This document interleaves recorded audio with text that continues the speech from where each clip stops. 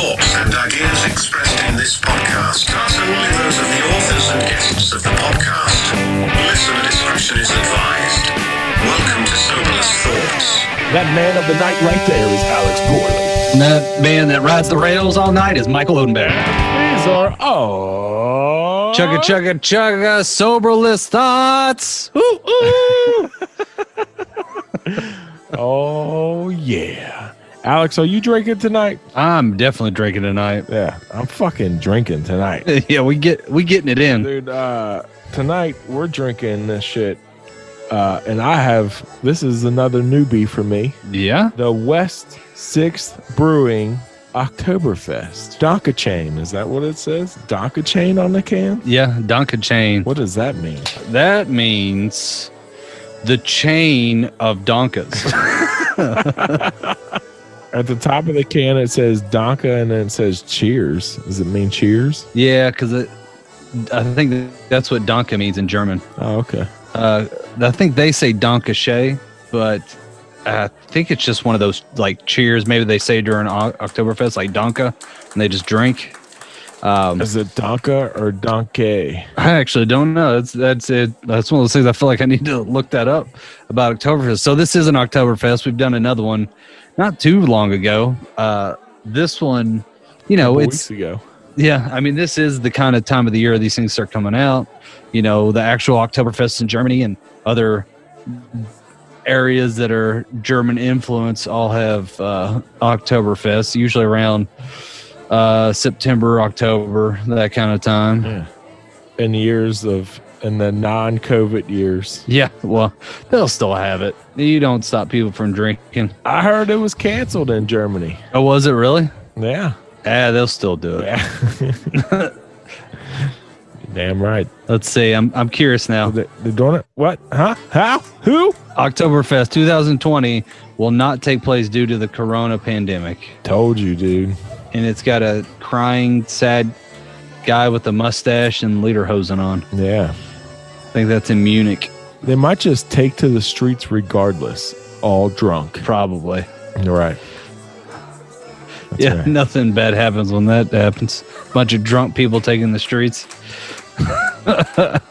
Well, the ones we got tonight are a little further away from Germany, a little closer to home. This is the West 6th Brewery, home here in Lexington, Kentucky. West 6 makes their Oktoberfest using Munich caramel and Melanoiden malt with a little bit of Liberty hops. It is 5.5% alcohol, so it's a good solid beer. I love Oktoberfest. Tasting notes wise, this grain bill has notes of biscuit, toast, and bread crust. The hops are a traditional pairing, essentially. And they say that good food pairings are sausage and pork. Well, that's kind of fucking weird considering that's all they serve at Oktoberfest. Like it's meant for it or something. I don't know. Yeah, like they planned that. Right. But yeah, no. I love Oktoberfest. It's always been one of my favorite. I've always liked amber beers with a little bit of flavor. Bread-like beers, if you will. Yeah. Yeah, I want to drink it and taste the calories. You like this better or less than the Sam Adams Oktoberfest? Well, yeah, let's try it real quick and I'll tell you. Cheers.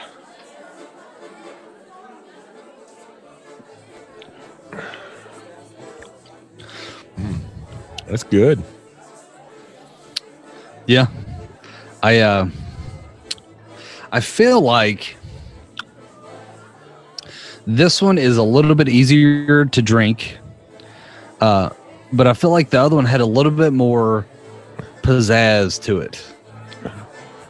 Like that little something extra. That it factor. That's probably why it's been one of the most popular Oktoberfest in the States. I feel like this one is slightly a little bit more bitter than the other one. Probably. I've noticed a lot of West 6 beers tend to have a little bit more bitter bite. They love their hops. Like, my wife is not the biggest fan when we go to the brewery because it's like even their normal everyday beer still has a little bit of extra bitter hoppiness to it. So yeah, I could see that. But no, I will still crush like 4 or 5 of these. I don't really taste the breadcrumbs in it, though. Or was I supposed to smell that? I mean, that was more tasting notes, so I think that was just what you were supposed to taste. What do breadcrumbs taste like anyways?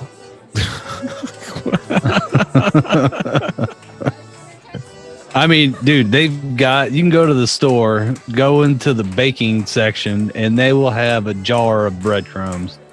And you can basically just, you can wrap you some chicken in it, throw it on some beef, fry that fucker up, Yeah, buddy. but you don't eat it until it's fried. That's what I'm saying. I mean, you could. I was wanting to know, do they make breadcrumbs by just like letting the bread get stale and they tear it up, or do they toast it first?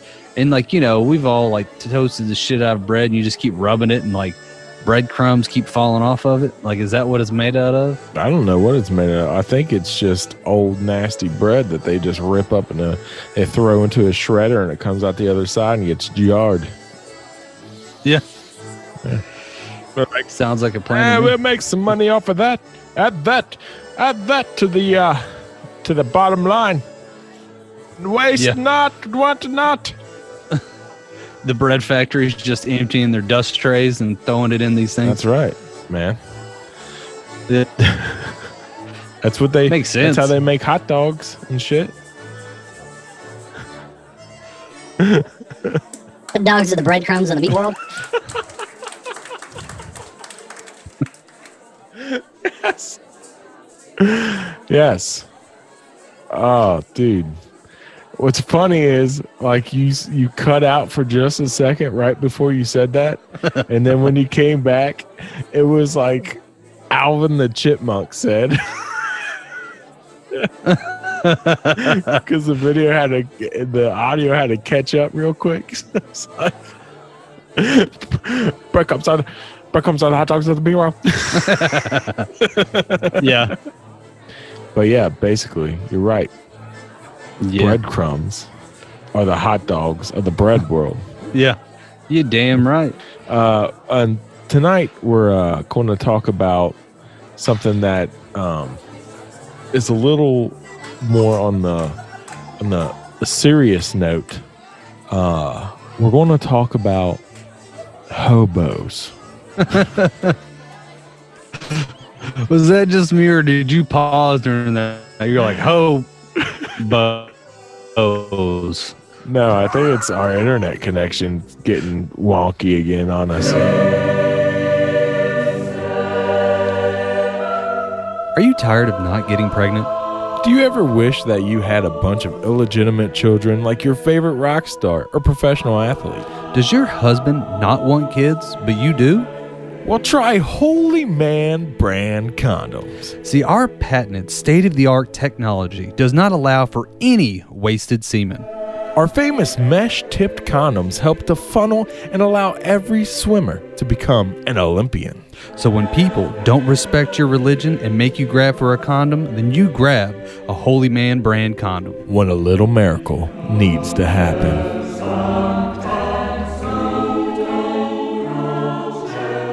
Hobos, the quality of life that hobos have is something that basically is unparalleled throughout society. That's right. We love our hobos, right, Alex? That's right. I can't get enough of hobos. I feel like I like to bathe with hobos. If there was a hot tub somewhere, I'd like to get into one with a hobo. Yeah. I invite hobos to shower with me on a regular basis. Yeah. I feel like all of my interactions with hobos have all been water related up to this point. I don't know how many hobos I've actually had contact with, to be honest with you. What? I'm sure I've had some. I've met like homeless people and talked to them and stuff like that. What? Well, that's what I was going to ask. What qualifies somebody to be a hobo? So, and I feel like that's a derogatory term. See, I was thinking the same thing, and out of all the stuff I've been listening to and reading about, they just keep slapping that hobo around, and it's just like, because for some reason, like in our politically correct times, for some reason, I'm like weird about the term hobo. Like, is it bad? Do homeless hobos give a shit being called hobos? Because they're the only ones that matter. I don't give a shit what some lady with a house thinks. Like, they're the only. Wait a minute, Alex. Alex, wait a minute. You just said hobo. Does he give a fuck? Then who? You just said hobos are the only ones that matter.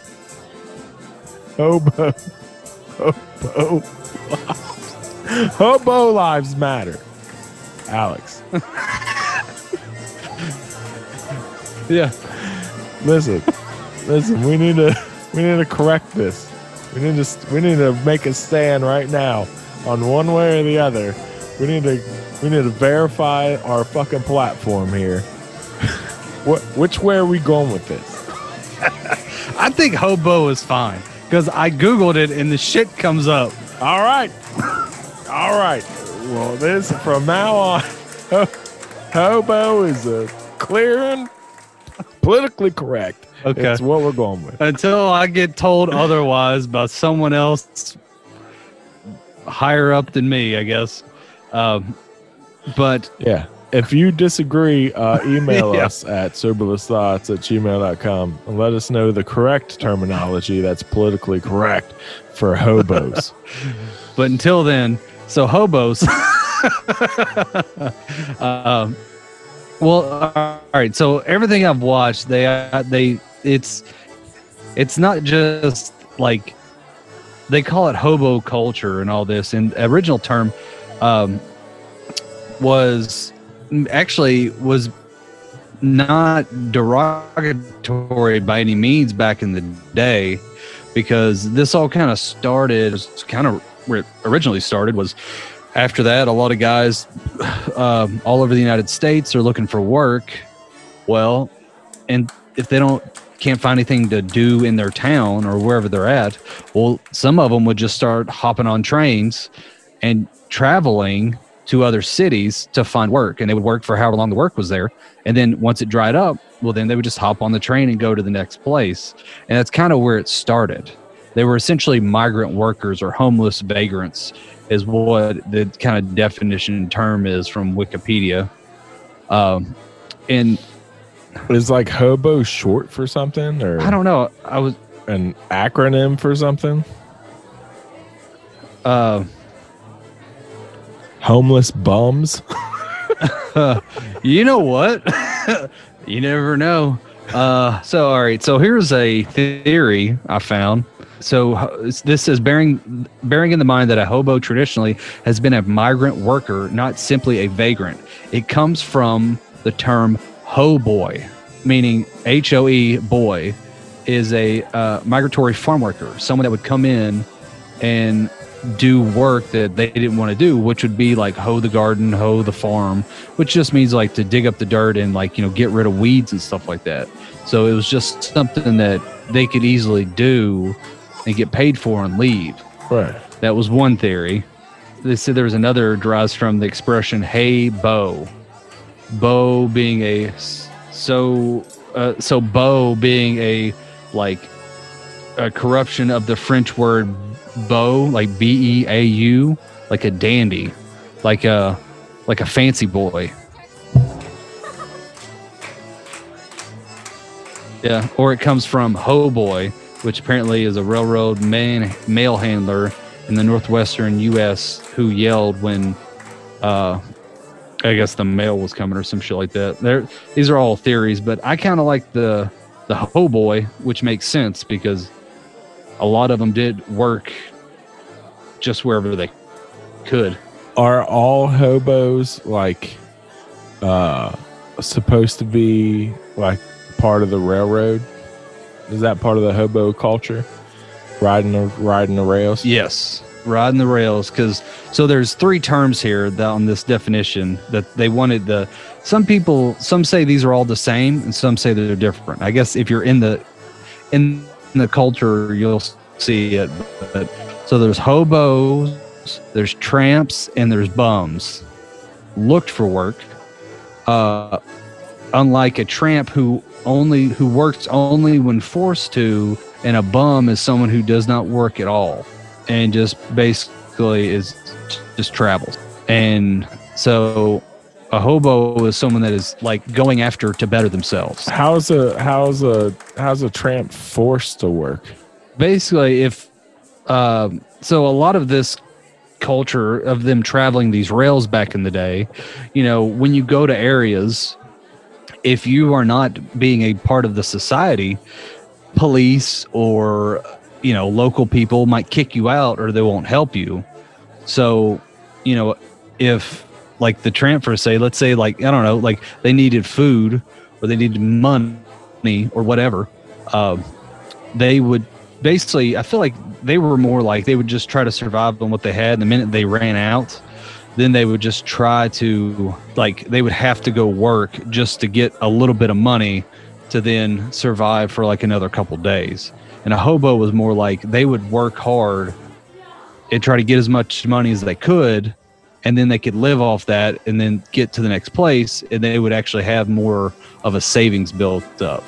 So hobos are better financially, better financial planners type, and the tramps are just people that are like, shit, I've only got $5 in my pocket and I gotta go buy a 40 and go drink it. So let me go do some odd and end jobs, and that way I can have one tomorrow. So, and I think hobos tend to be maybe a little bit better put together.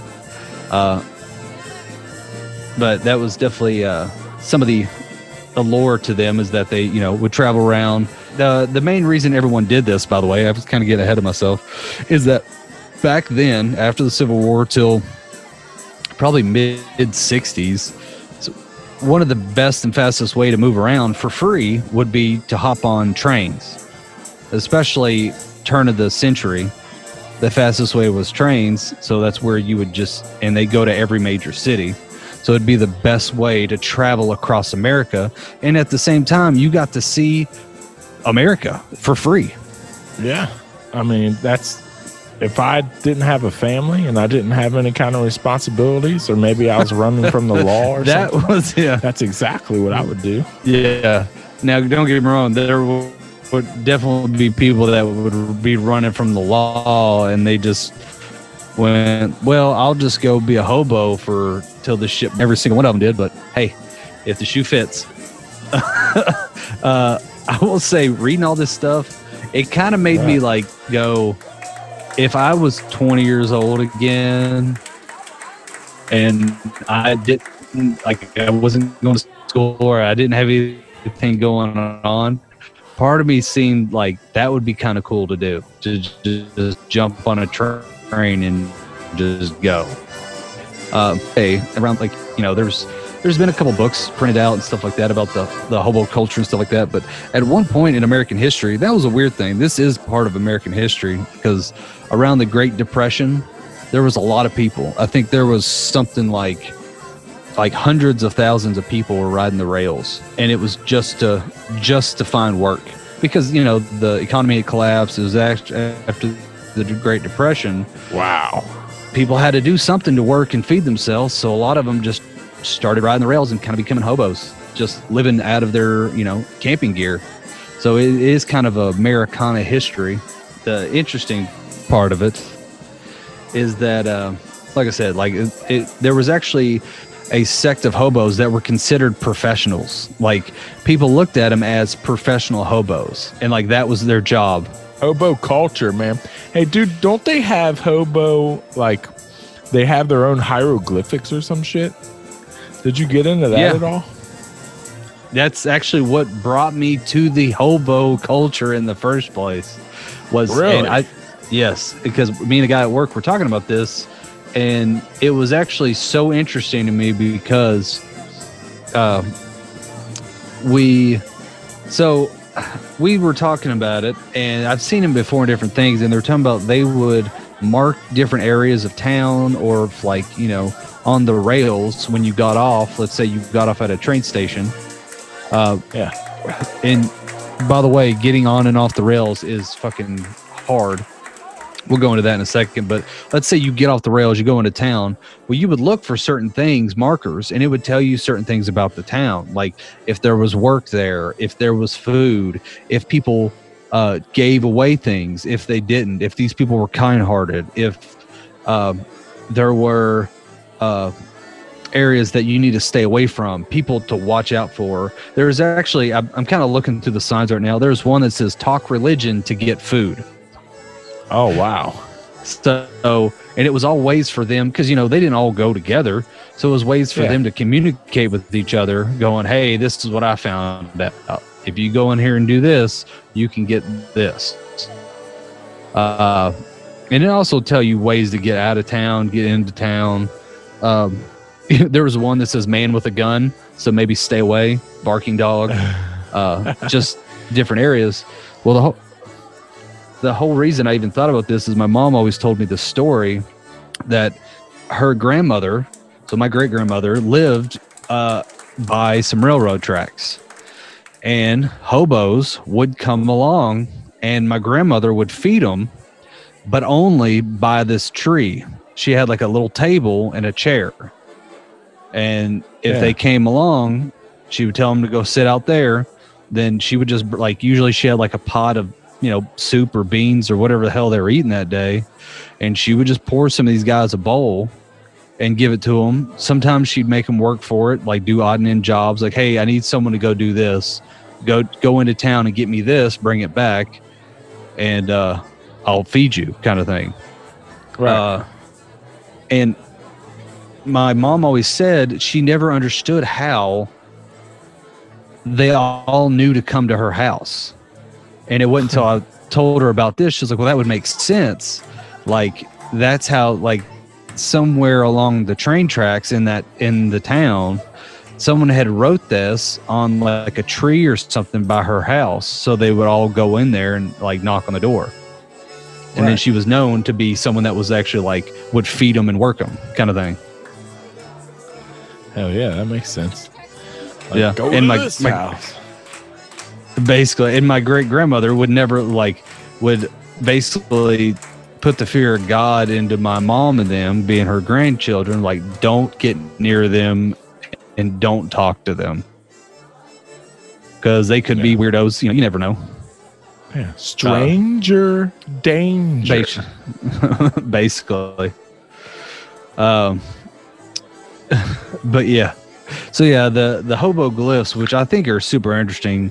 I think also another thing we should probably, after this episode airs, we should throw it on there just for people to check out. I've actually saved a couple pictures just because I thought they were so interesting, because they are kind of like the original graffiti. Yeah. I mean, if you think about it, that's kind of what it derives from. It's people writing on things to give each other their signs. But none of it, like, it doesn't like specifically say, go to this house and get some food. It's all like hieroglyphics. No. Oh yeah, they're very simplified, maybe is the best term for it, because like the one that says talk religion to get food, it's literally just a cross. And then a kind-hearted woman is a very crude picture of a cat with like the body of a circle and like a little squiggly tail and like two stick figure legs. Or there's another one. The way out is literally a circle with an arrow sticking out of it. Or a rich gentleman is a triangle. To the left of the top of the triangle is a little hat. Well, yeah, I guess it also has to be something that you can easily carve into a tree or something, though, too. Oh, yeah. Yeah, you can't just put that shit anywhere. Yeah, you can't be trying to draw Mona Lisas into the bark of a fucking oak, you know what I'm saying? There's also something else that kind of came along later, that if you were looking to try to find a hobo, they actually started using like, they called them like monikers or something like that, where it was their own stylized way of like putting on graffiti. Like first it started off in these towns, and as it progressed, as anything does, evolution happens. Well, then they started putting them on train cars, and even rail workers started putting their own monikers. And you can, like, I don't know if you ever watch train cars go by, you'll see, and to this day, graffiti artists will tag cars with their art on it. And no matter what it is, it technically is a form of art writing or messaging. There's always a message with it. Yeah. Oh, yeah. And it just always seemed super interesting. The original ones, like, it was not just the hobo signs telling you about the town. Sometimes they would leave a marker, and what it usually was some kind of moniker that had like their name or some kind of weird thing about them. Like, I felt like, you know, like the nicknames of hobos, like you kind of make up, like Baked Bean Ben or something like that, or like old Stinky Sock Joe or some shit like that. Like, like there was some reality, like some realness to that. Right, One Eye Waylon. Yeah, there you go. But all these things were like carved into stuff, and they would leave it behind, like especially if they slept somewhere, they might write whatever it was. And some of the names I found that were like people that actually still live today was like, well, this is actually examples, but like Slim Jim, like Jim Slim, or Kid Sonona, or Tulsa Tim. Like it either told something about the person, like their physical status, how old they were, or where they're from. So it always said something about it. Right. If they did the moniker, though, what they usually would do was put that name, and they'd put an arrow in whichever direction they were heading. And then in there somewhere, they'd put north, south, east, or west. So N, S, E, or W. And it kind of lets you know, and usually the date. So it told you when they were there, where they're going, and when their next stop's going to be, so you could go find them. So if you wanted to track down a hobo, you could actually. They left like a little calling card. Oh, wow. So it was kind of like a neat way to kind of find them. Yeah. Now, I do got to tell you, there was a code of ethics. There was a book that was written by a guy named A Number One, or A and One, back in the day, who kind of like broke some of the stuff out. Some people believe it, some people don't, but there was like a code of ethics that he talked about in this book. I'd have to find the book to post it for anybody, but these are people that would be considered professional hobos. And here's the code of ethics for you, all right? Yeah. Number one, or you know what? We'll just start at one and go down. Number one, decide your own life. Don't let any person run or rule it for you. So that's kind of the hobo lifestyle. That's why I think so many people love to do it and are encapsulated by it. The freedom. Right. That is the American dream. That's right. The freedom to go do whatever you want. That's right. As married men, we do not have such freedom. No, we gave up that a while ago. So we are not hobos. No. I will say, so in doing all this research real quick, there was, we've talked about all the old school ones, and it kind of died out. And honestly, hobo culture is dying off. And a lot of it, I think, has to do with people just don't use trains like they used to. And plus, you can get a car ride or an airplane ticket, like across, wherever. Like there are people that just go to Hawaii as homeless people, and they land and they have no way to get home, and they just stay. So technically, they're hobos if you think about it. They're airplane hobos. Right. But yeah, they etched their little moniker into the back of the seat that they were sitting in. Yeah. I'm gonna start doing that. Just start putting my moniker on shit when I'm traveling. What you need to do is you need to get some of these Soberless Thoughts stickers and start sticking those on everything, everywhere you go. You're damn right.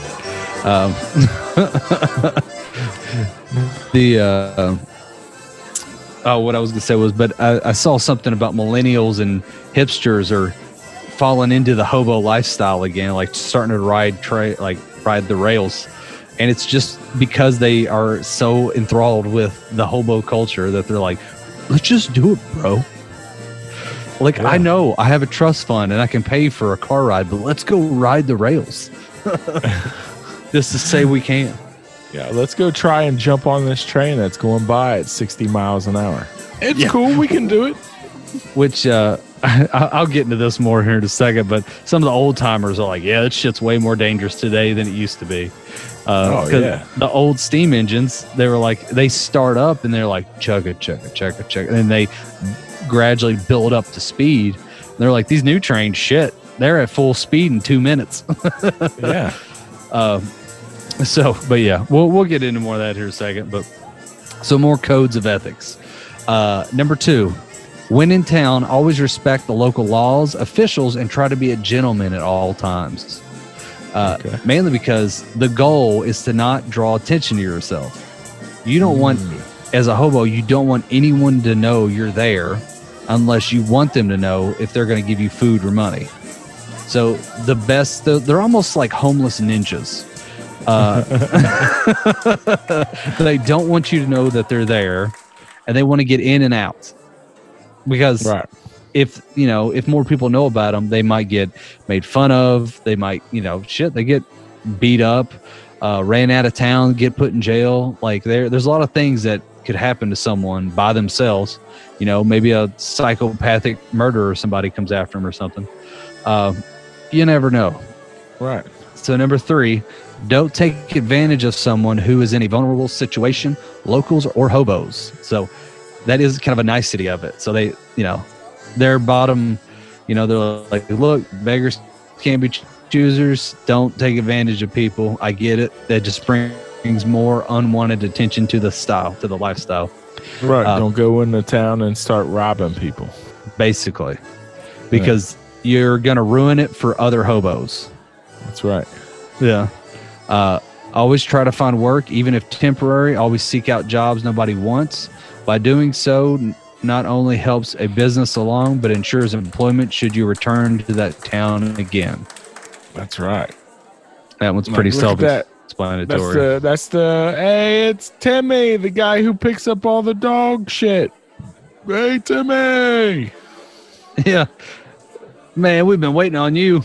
That's right. We got that whole back 9. We got to have that cleared out, buddy. Yeah. Have fun. We had dog days last week.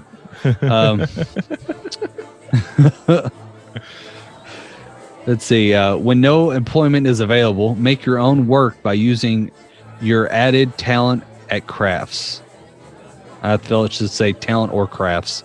So basically, just make money how you can. This one is funny. Do not allow yourself to become a stupid drunk and set a bad example for locals' treatment of other hobos. Right, yeah. So you can get drunk, just don't be a stupid drunk in front of the locals. Yeah. That's right. You're going to be stupid drunk, stay on the train. Yeah. Yeah. All right, number 7. When juggling in town, respect handouts. Do not wear them out. Any hobo will be coming along who will need them as badly, if not worse than you. So basically, just don't burn people out on free stuff. Right. Don't be that guy at the supermarket that gives out free samples and just keeps eating all the shit. What are you trying to say, buddy? What are you trying to say? I'm just saying. Is that a fat joke? No, it's saying at least make a lap and come back. Right. Dude, for lunch, me and a couple of guys went to this grocery store. It's no longer around. I think Kroger bought them out or something. It was called Lucky's Market, and it was like a wannabe Whole Foods, but they gave out so many free samples during lunch that we would go in there for lunch and I would just walk around and get one free sample of every damn thing, and I wouldn't have to eat as much later. Yeah, man, Like that's a good idea. Yeah, it's pretty awesome. Let's see. Number 8, always respect nature. Do not leave garbage where you are jungling. What the fuck? That's the second time I've seen that, jungling. I guess that just means when you come into town. Jungling. Jungling. Yeah, I saw that somewhere else. Being professional hobos always would leave a clean campsite. That way, no one knew it was a campsite that was local, but also it was respectful of the next hobo. So it's just a way to keep the culture under wraps, because, you know, if you're a slob, the next guy might screw the next guy over. Number 9, if in a community jungle, always pitch in and help. So, you know, help when needed. Join the local fire department, community, that kind of thing. Number 10, try to stay clean and boil up whatever possible. Boil up, like boil the water? I would say so. Boil up water to maybe clean clothes, also to drink. Maybe not both at the same time, but yeah. Number 11, when traveling, ride your train respectfully. Take no personal chances. Cause no problems with the operating crew or host railroads. Act like an extra crew member. This is actually a big thing with hobos. So there is actually police of the railroads, and the hobos called them bulls. You don't want to get caught by the bull, or you'll get the horns. Yeah. And it's literally police officers that just monitor the railroads. Nowadays, the crew of the railroads will actually monitor too. And if they see you on it, they'll call the bull and pull over miles down the road. And then the cops will come down and pick you off, give you citations, or they'll take you to jail. Oh, shit. So back in the day, it wasn't, I think, as big of a thing because, you know, like rail areas weren't like off limits like they are now. Now they're like federally off limits kind of thing. Probably like airplane runways and stuff like that. Probably not as extreme, but they don't want strangers there because, you know, you could get hit by a train or ran over or something like that. And if you're trying to jump on them, you know, accidents happen. Right. I will also say they also didn't want to get caught by the bulls back in the day, though, because back when, like, Depression era, they would fucking shoot people if they were on the railroads, and they had no qualms about it. Damn. They were like, the cops are like, yeah, go ahead, shoot them, get them the hell off the train. It's not their train. So there was a little bit more skill involved, I think, back in the day too. Well, you said they were ninjas. Basically. Yeah. They got to be invisible. Yeah. Number 12, do not cause problems in the train yard. Another hobo will be coming along who will need passage through the yard. So as long as everybody's cool with it, that kind of thing. Don't be a rowdy asshole. This one takes a wild turn. Number 13, do not allow other hobos to molest children. Expose all molesters to authorities. They are the worst garbage to infest any society. Damn. So they have a code of conduct. So good for them. I'm actually, you know what? Good for hobos. They're good people. That's right. Also might be why my grandmother wouldn't let my mom and all her sisters go near the hobos. And actually in a similar note, number 14 was help all runaway children. Try to induce them to return home. Huh. So basically if they run away, try to talk them into going back. Right. Like, you don't want this lifestyle. But and I'd say that's probably also why the one before it was what it was, if there's a bunch of runaway kids. Yeah. So that makes sense. Number 15, help your fellow hobo wherever needed. You may need their help someday. I get that. I like this. It's a very, I don't know, you do good, you get good things back kind of culture, society, I guess. Yeah. Should we incorporate this into our religion? The hobo? The hobo society? The The hobo code of conduct. Yeah. Yeah, maybe. I mean, it's kind of a very like I said, like you do good, you get good things back. Very karma.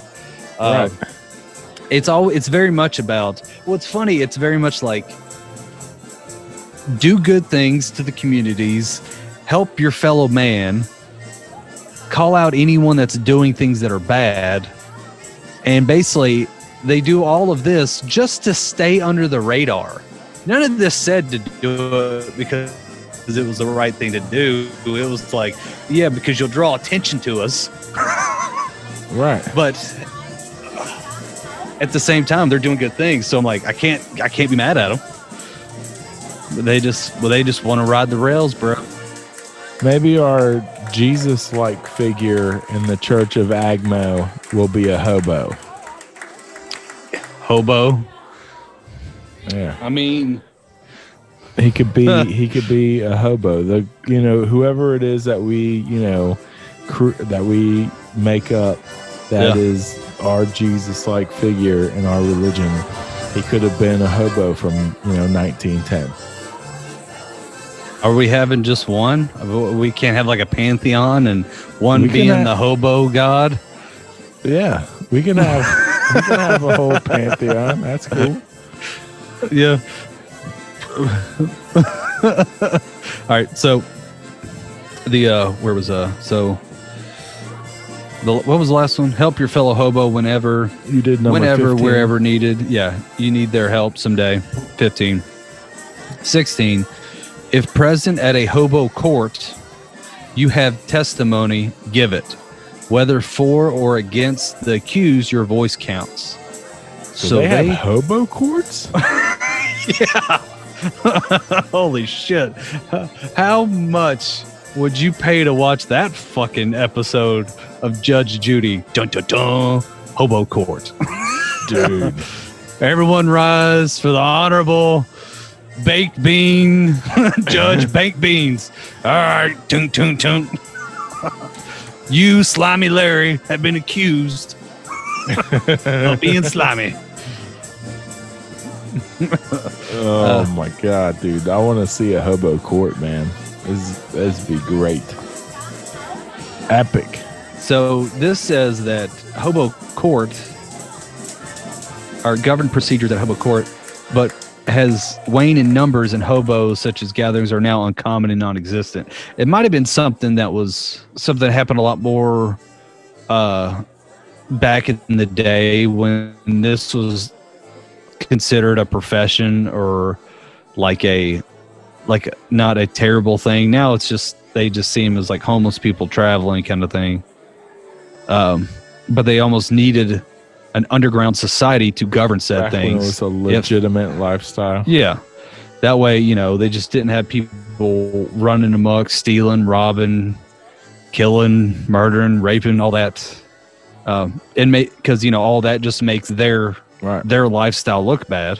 Which I got to say, hobo culture in general, it seems, like I said, I've actually had kind of a new respect for them. Like they have a good sense of you do good, you get good things back. If you don't fuck with people, they won't fuck with you, which is one part just being a good person. But one part, people don't come knock on your door fucking with you when you're just trying to live life day at a time, which is probably one of the most hardest things about it is the day-to-day life of like trying to find food. But then if you have like a town that just hates hobos because someone came through that was an asshole, well, then it just makes your life harder. You know what a washcloth is. You know what a loofah is. You even know what a fupa is. But Agmo Industries presents the Boofa, a cleaning sponge made from 100% all-natural organic back hair. Yes, I said it, back hair. This coarse material helps to exfoliate and gets rid of dry, dead skin. We go to our local day spa and acquire the best hair to give you the better quality product. So, if you want to take your shower to the next level, you get the Boofa. Hey, Mike. What else can it be used for? Have you ever heard of daddy issues? Boofa. You were talking about the glyphs, there was a bunch of hobo terminology, and I'm looking at a bunch of it. Like I said, the bull was the rail cop. Like, for instance, a banjo was a small portable frying pan. The big house was the prison, which that's, we've all heard of that. Boil up is actually specifically to boil one's clothes to kill lice and their eggs, generally to get oneself as clean as possible. So that's what boiled up means. Bullets are beans. A buck? What do you think a buck is? A Catholic priest, good for $1. Yeah, whatever that means.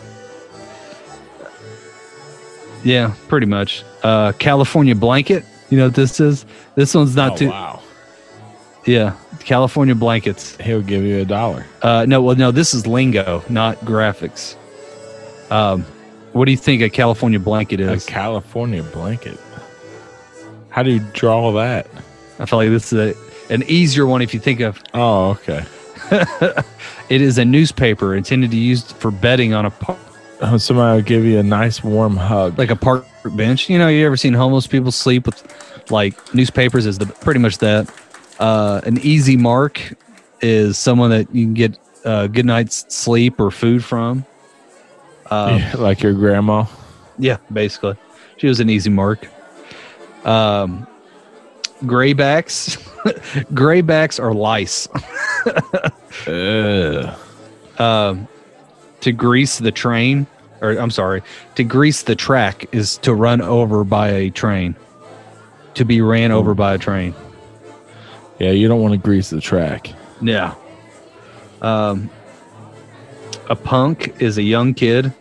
A Pullman is a railroad sleeper car.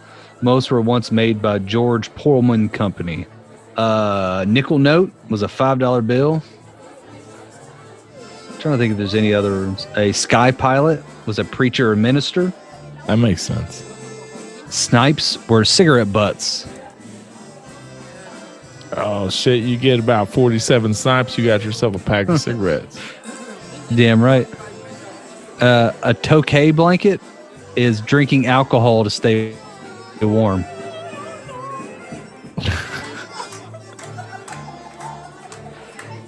I guess it's a type of wine. Yeah, I've done that before. Yeah, I think we all have. Padding the hoof was to travel by foot. Hot shot, a train with proprietary freight, stops rarely, goes faster, synonymous with cannonball. Huh. Chuck a dummy. Chuck a dummy was to pretend to faint, I guess, if shit was going down. So that's us being hobos. So now we know the etiquette, now we know the lingo, and now we know what to look for. I'll tell you one place we could go, and that is oh shit, Wyoming? Was that what it was? Oh my god, I forgot the state, and I didn't write this shit down. Anyway, there's a city called Britt. And they host the National Hobo Convention. Yeah. And it used to be in Chicago, and in like the 40s or 50s or something like that. They took it from Chicago and convinced them. 1940s Britt talked hobos and had their first one, and over 1,800 hobos showed up. Oh, damn. Yeah. And now they have an annual festival every year. Dude, that's something we got to go to. Oh, dude. Yeah. Oh, and that and the Bigfoot Festival. Oh, dude. Yeah. This is our summer vacation. Some real life hobos that used to ride the tracks that actually, by the way, at the National Hobo Convention, they honor all the old hobos, and they actually make them like crowns out of like Folger coffee cans. But some of them that they interviewed on this video I was watching, this was their nicknames: Frog, Hobo Spike, Wrong Way. I like the Wrong Way one. Yeah. But those are like real guys, and they were talking how this has kind of been a little bit more in recent years, more family friendly. And some of the old hobos, like you would have never seen, families here. You would never see people playing, at our old hobo community. It was, it was just people living and just trying to get by, and a lot of way to learn at these hobos things would actually be talking to people, and that's how you learn about the glyphs, the language, where to go. Back in the day, turn of the century, that's how they figured out where work was. If someone just came from there, they go, "There's work there. There's none there." All right, man. What would your hobo name be? Dude, I was fucking thinking about this. I'm glad you brought that up. I don't know. Shaky Leg Alex. A shaky leg.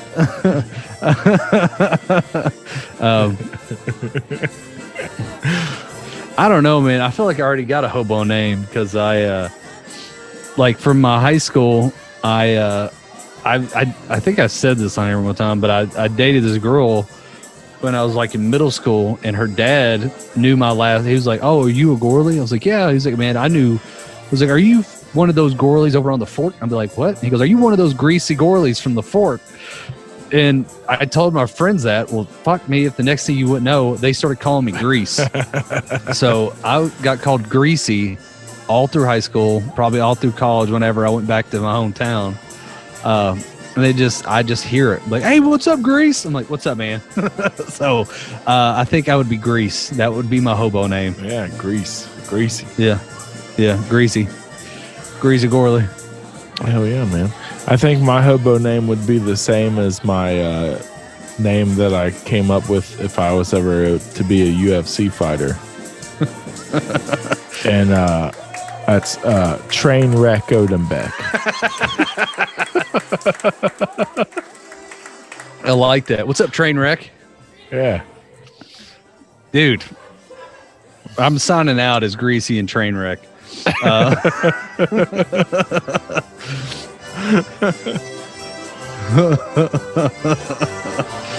It just fits with the hobo lifestyle, It does, man. We were born to live this shit, man. I'm ready. I'll meet you out on I-70, whatever. Hell yeah. Our next couple picture that we do for Soberless Thoughts should be on some railroad track somewhere with like a good wooded background. Let me tell you about this tramp that I know about, that I just listened to this book. Actually, for the second time around now, I've listened to this book. It's called The Man from the Train. Okay. And it's who's it wrote by? It's wrote by a statistician for like a baseball statistician, basically. Bill James. Yeah. So Bill James is the author of this book called The Man from the Train. And he actually hired his daughter, Rachel, to help him with some of the research for it and writing. But basically it goes through from the late 1800s, from 1897 to 1920. This guy he was a hobo. He was riding around on the train. Yeah. And he was the one that was leaving the skull and crossbones marks. All right. No, this motherfucker, he killed hundreds of people potentially. Damn. And definitely the most prolific serial killer in American history. Shit. And so what he would do was he was basically like a lumberjack, and he would work up in like Seattle or like up in Washington and Oregon area. Yeah. And then he'd ride the rails all the way down to like Arizona in like the winter months. And he'd be down in that area, and then in the summer months he'd start heading back up north and work up there logging and shit. And like find jobs logging. Yeah. But what this guy would do is he would find victims that were within walking distance of the railroad tracks. He would basically spy on them during the day, like hide out somewhere close to the farm or wherever it is. It seemed like it was always like a farmhouse. Yeah. And he'd hide out in like an outbuilding or something like that and watch them and come up with a game plan as to how he was going to murder these people. And then at night, he'd wait till right about midnight and he'd either break into the house, or like one of the people of the house would come outside for whatever reason, or because back then they had they had outhouses and shit, you know, they didn't have indoor plumbing. Yeah. So like whatever reason the person would come outside, or for however he would get into the house, he'd then get into the house and he would take an axe that he found on the property, because all these houses back then, they all had to chop their own wood, right? Yeah.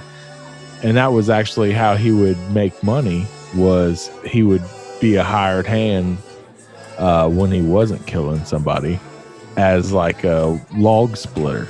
Anyways, he'd take their own axe or a neighbor's axe or wherever he could find an axe close to his house, go in and bludgeon the people to death with the back end of the axe. Damn. Yeah, not the sharp end, Yeah, but the back end. What a dick.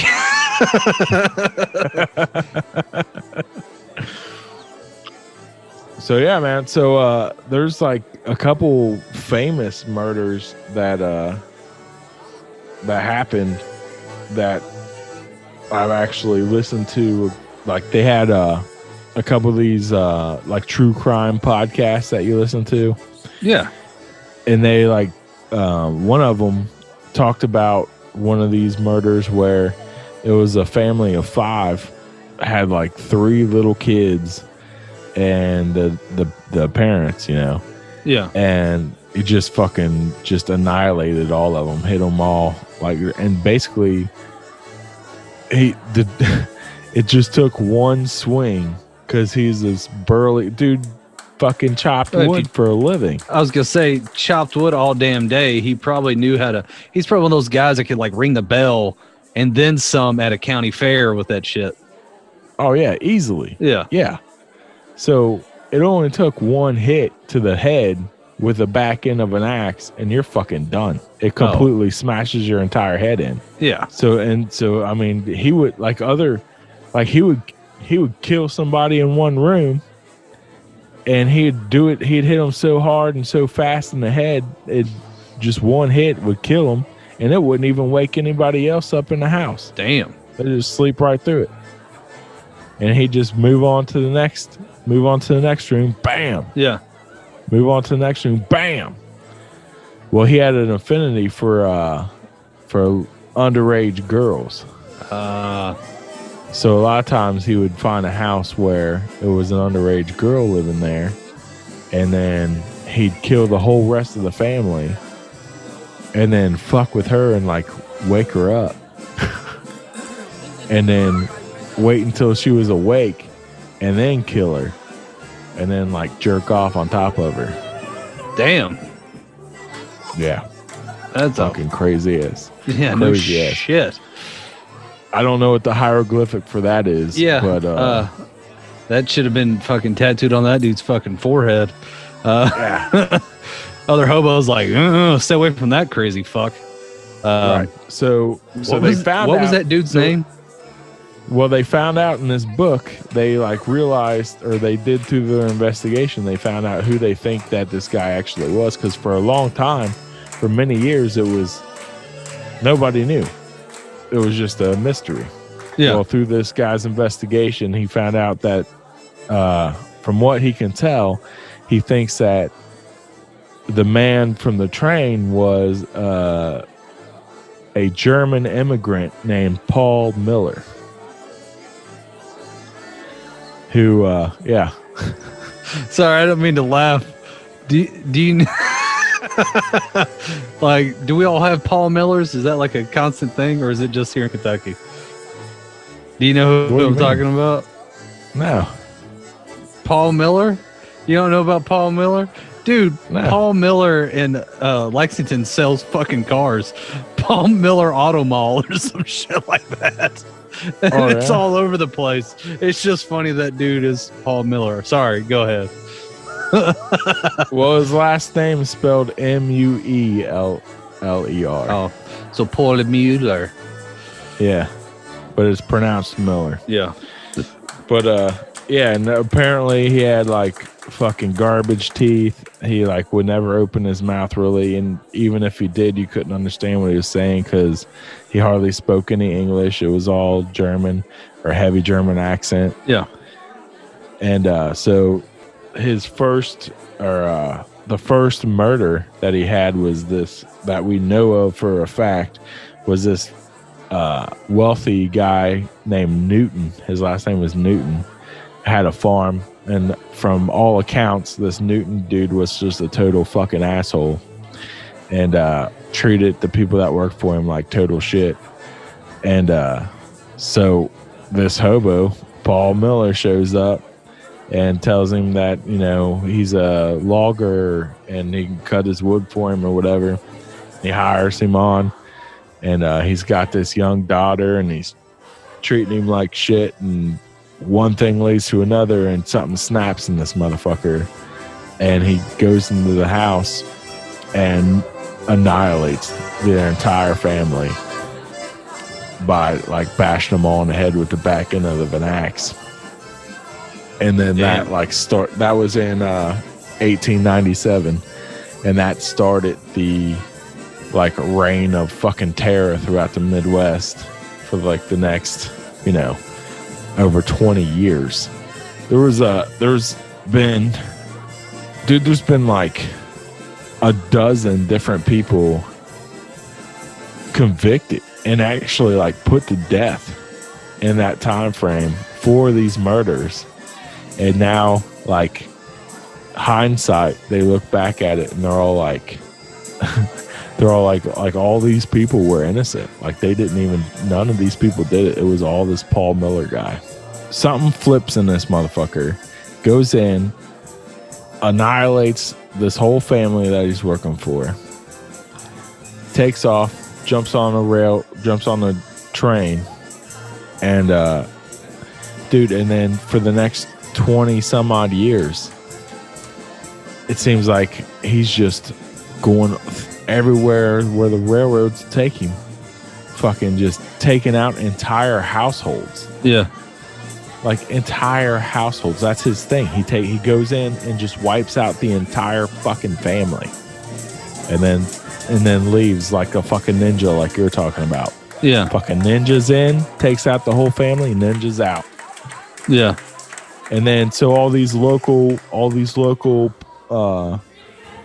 police officials and shit back then in these tiny little podunk towns, they don't all communicate with each other, so they don't know what's going on, you know, 5 towns down.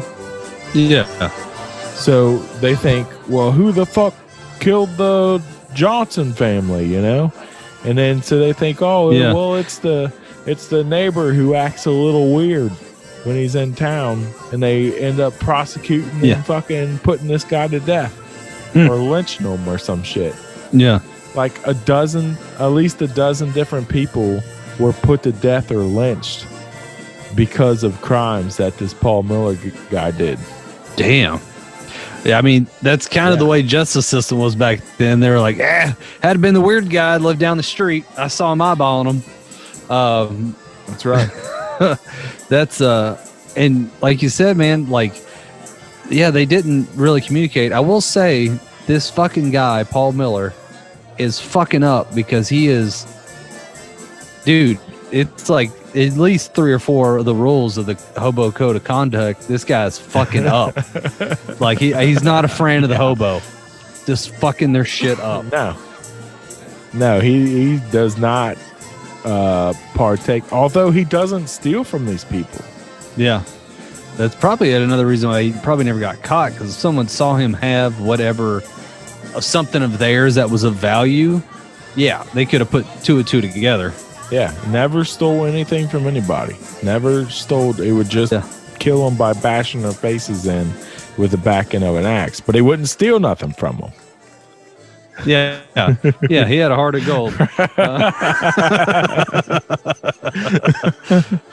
And I think the reasons why it all stopped in 1920 was because he ended up going back to Germany. No shit. Yeah. So then in 1923, there was this really famous murder that happened in Germany where an entire family on a farm was all murdered by having their heads bashed in with the back end of an axe. Huh. And their farm just happened to be right next to a railroad track. Yeah. And it happened like 3 years after he went back to Germany. Yep. Sounds like his MO. God, they needed CSI back then for sure. Right. Yeah. But yeah, I highly recommend this book if you want to check it out, called The Man from the Train. Yeah. By Bill James. It's on Audible if you want to listen to it. I have to check that out. I actually did find the guy I was talking about who wrote the book on hobos. Leroy Ray Livingston was a famous hobo author, traveled under the name A1, like A-NO.1. And that was his moniker when you saw it. And he wrote books from 1910 to 1921, stuff like Life and Adventures of A1, Hobo Camp, Fire Tales, The Curse of Tramp Life, Trail of the Tramps, all this. Some of them are pretty well known, but they kind of like gave America a story to tell about what hobo life was like and to not necessarily fear them, because other motherfuckers are bashing people's faces in with blunt fucking axe handles and shit. Right. You had to do something. They had some bad PR going. That's right. Yeah. Yeah. It takes one. Just takes one to ruin it for everybody else. Yeah. I swear. One motherfucker. Yeah, there's always one. They got to ruin it. But you know what? There are still people today that travel the tracks. I watched these. It's funny because it was a documentary. These guys were like, you could tell they were in love with like the ideology of like hobo life. It'd be the same thing as being a prospector back in the day. Like, oh, the thrill of doing this, and all these people are like, this shit's hard. Like, it is not what you think. They tried. Just even getting on a train today was so hard. They tried 3 different times in 3 different cities, and every time they got caught. And one of them was a professional, like one of them was kind of like their guide. And he was like, there's just, there was like 2 guys and a cameraman and this guide. So there's 4 of them trying to sneak on the train, and they just kept getting caught.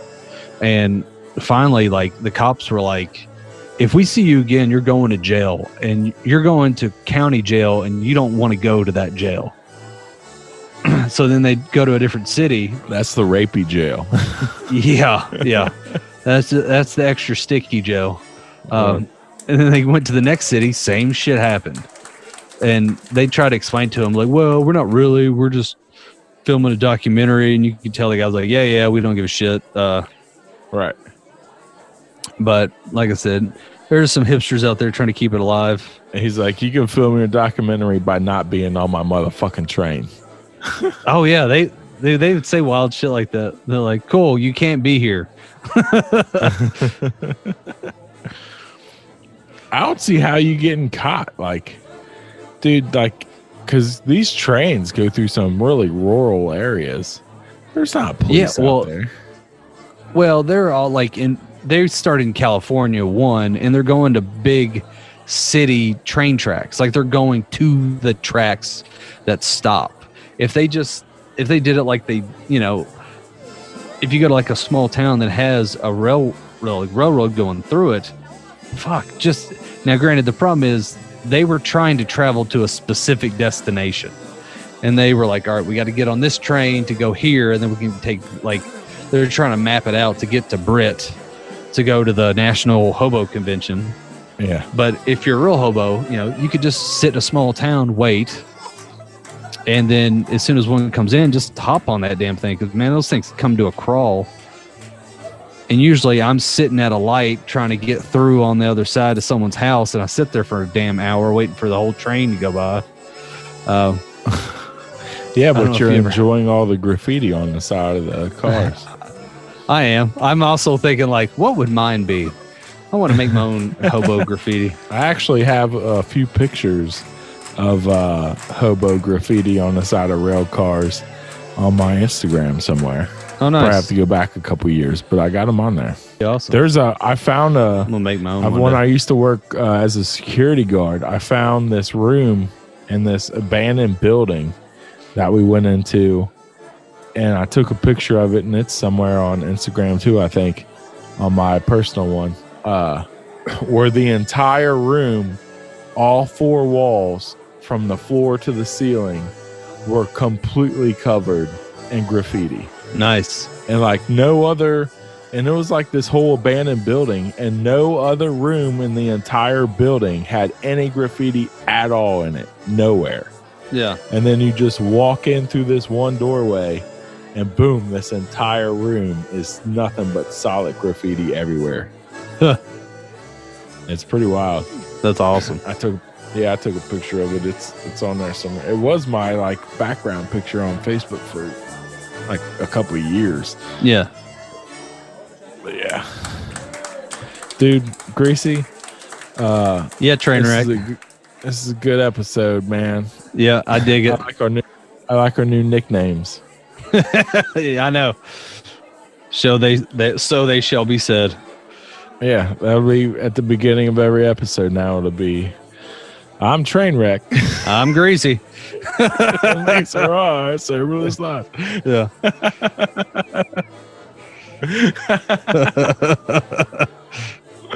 All right.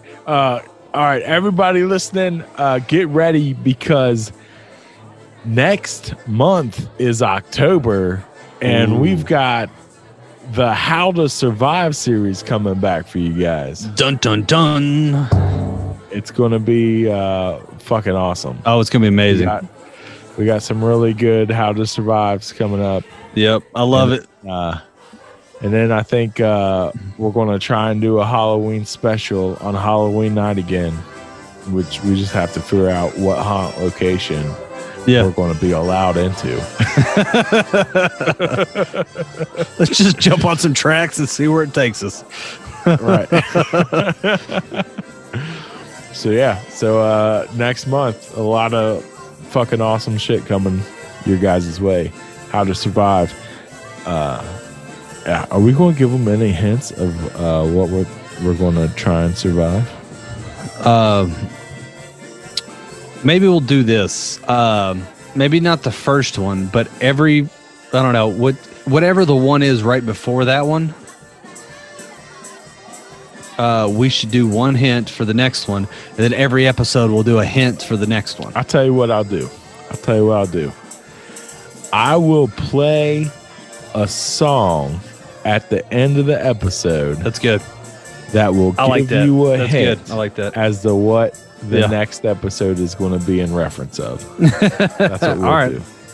Starting with this episode. Sounds good to me. All right. Yeah. All right. Let's do it. If you want to email us at soberlessthoughts@gmail.com, go ahead and send us that email, and we look forward to reading it. All of our social media is at Soberless Thoughts. Unless you're on Twitter, then it's Think Soberless. That's right. Please send us... Or you can just search Soberless Thoughts. And please send us your Soberless Thoughts graffiti. We would love to get some of that in there. Oh, yeah, man.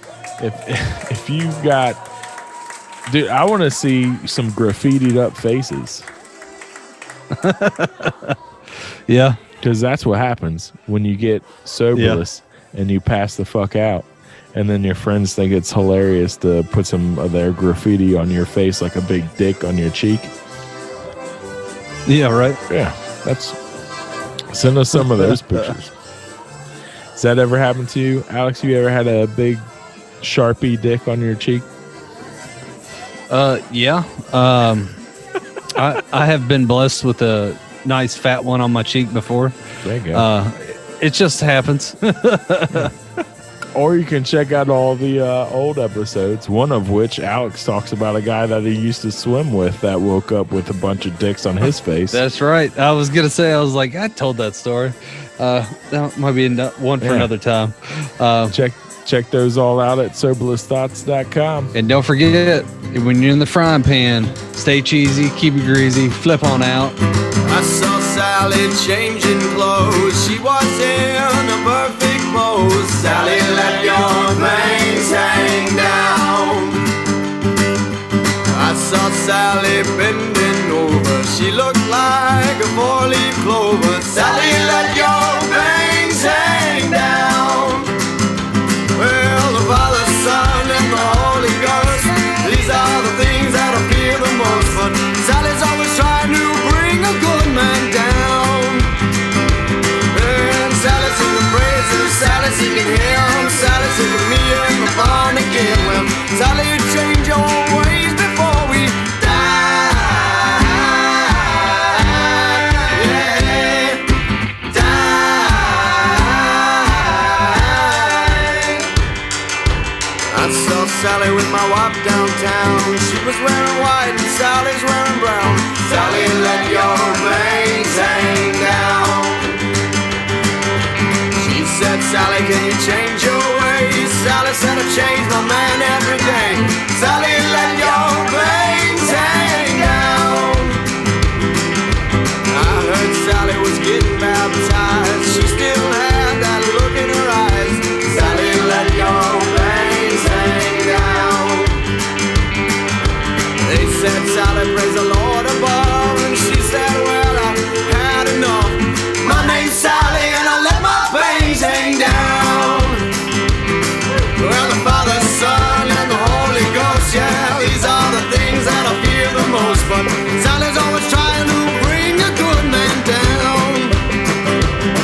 And Sally singing praises, Sally singing hymns, Sally taking me in the barn again. Well, Sally, change your ways before we die. Yeah, die. Sally met a man from old Kentucky. He was rich and she got lucky. He said, Sally, would you be my wife? He changed his will and he gave her his money. They got married, things turned funny. That man didn't last a second night. And the Father, Son, and the Holy Ghost, well, these are